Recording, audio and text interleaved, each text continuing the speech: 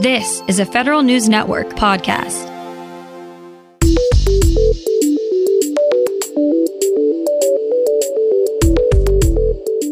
Coming up on today's Federal Newscast, GSA tops other agencies in communicating re-entry plans to its employees.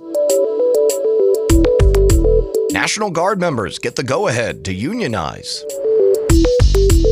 And a group of senators want an investigation into one particular vendor known for identification services. These stories and more in today's Federal Newscast.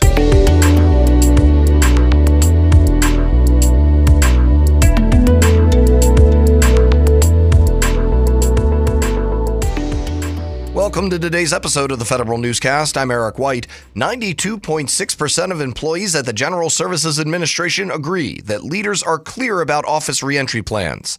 That's compared with 74% government-wide in the third round of Pulse survey results. Deputy Administrator Katie Kale tells Federal News Network she's focused on frequent communication, transparency, and honesty with employees about reentry. Along with the Pulse survey data, GSA uses other avenues like its emerging leadership program and virtual coffee chats between leaders and employees to get even more feedback. The Office of Personnel Management wants employees to know there's help if you're struggling with mental health. Federal News Network's Drew Friedman has more. OPM is calling on agency managers to create a work environment free from mental health stigmas. Taking time off is not limited to just physical health. You can use sick leave for mental health as well.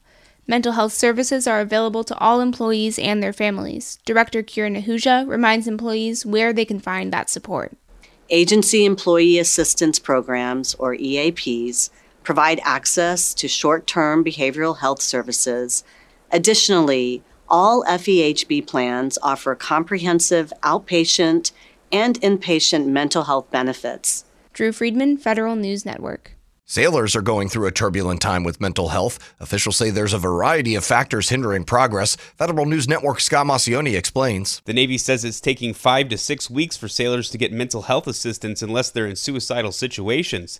The service told lawmakers yesterday that the issue is partly due to the lack of mental health professionals in the Navy. The service is currently investigating a rash of suicides aboard the USS George Washington. There were 3 suicides on the ship in April alone. The Navy says it needs senior non-commissioned officers to be more hands-on with mental health to help lower ranks. Scott Maucione, Federal News Network. National Guard members on state duty can now unionize thanks to a new Justice Department agreement.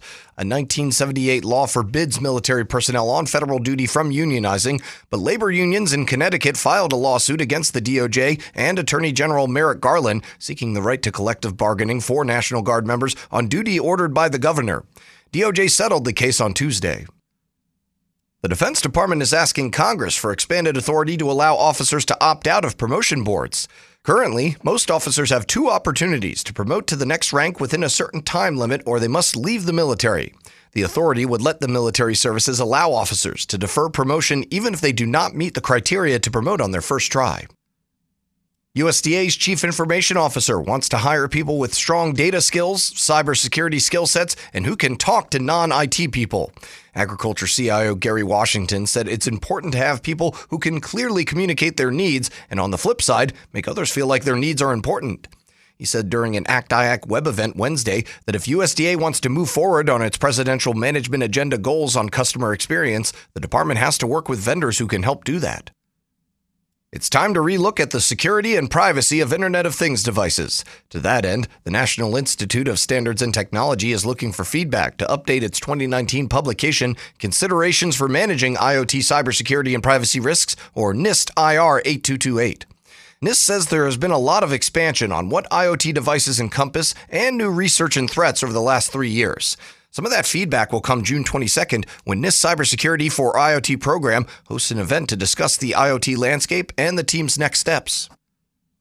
New cyber vulnerabilities force CISA to release a rare emergency directive. Federal News Network's Jason Miller has the details. Agencies have until Monday to mitigate vulnerabilities in 5 products from VMware that permits hackers to have deep access without the need to authenticate themselves. The Cybersecurity and Infrastructure Security Agency issued a new emergency directive yesterday, saying the vulnerabilities in VMware products ranging from Workspace ONE access to its Identity Manager to its Cloud Foundation put federal networks and systems at immediate risk.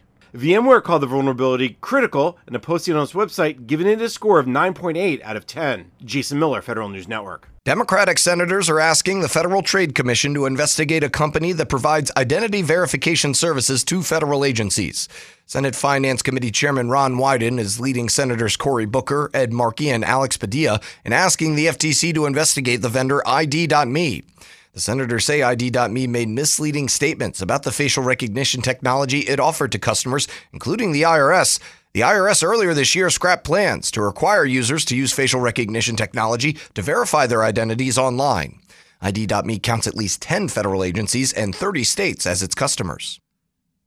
A new report from GAO says that of the 30 federal programs intended to build climate resilience in Native American villages, most are hard for those residents to access. Programs that require participants to share costs with the government can be out of reach for small villages. GAO says having interagency and intergovernmental coordination could lead to more strategically targeted federal investments.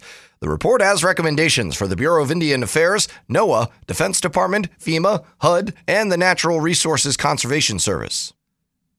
The Postal Service outlines plans to close and consolidate facilities across its delivery network. Federal News Network's Jory Heckman has more about the plan. Postmaster General Louis DeJoy says USPS will consolidate some network operations into sort and delivery centers with enough space and mail processing equipment to operate more efficiently.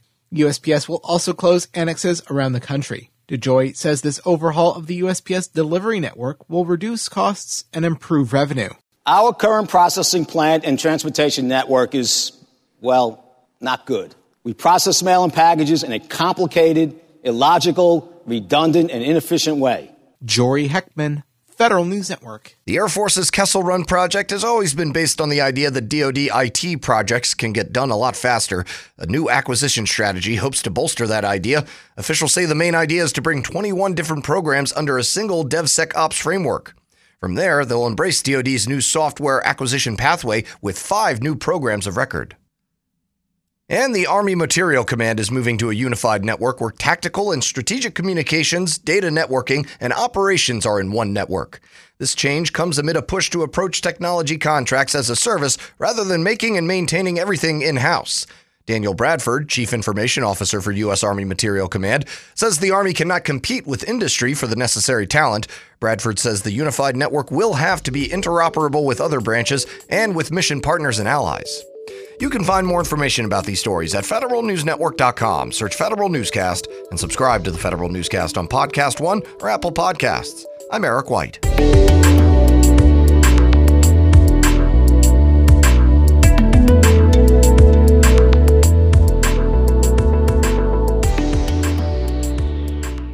Reconnect with a carpool or vanpool. Even if you're commuting just a few days a week, Commuter Connections can match you with others that live and work near or at the same place as you. Prefer taking the bus or train? There's never been a better time to reconnect with transit. Plus, you have the added comfort of knowing Guaranteed Ride Home is there for any unexpected emergency for free. For more options, visit commuterconnections.org or call 1-800-745-RIDE. Some restrictions apply.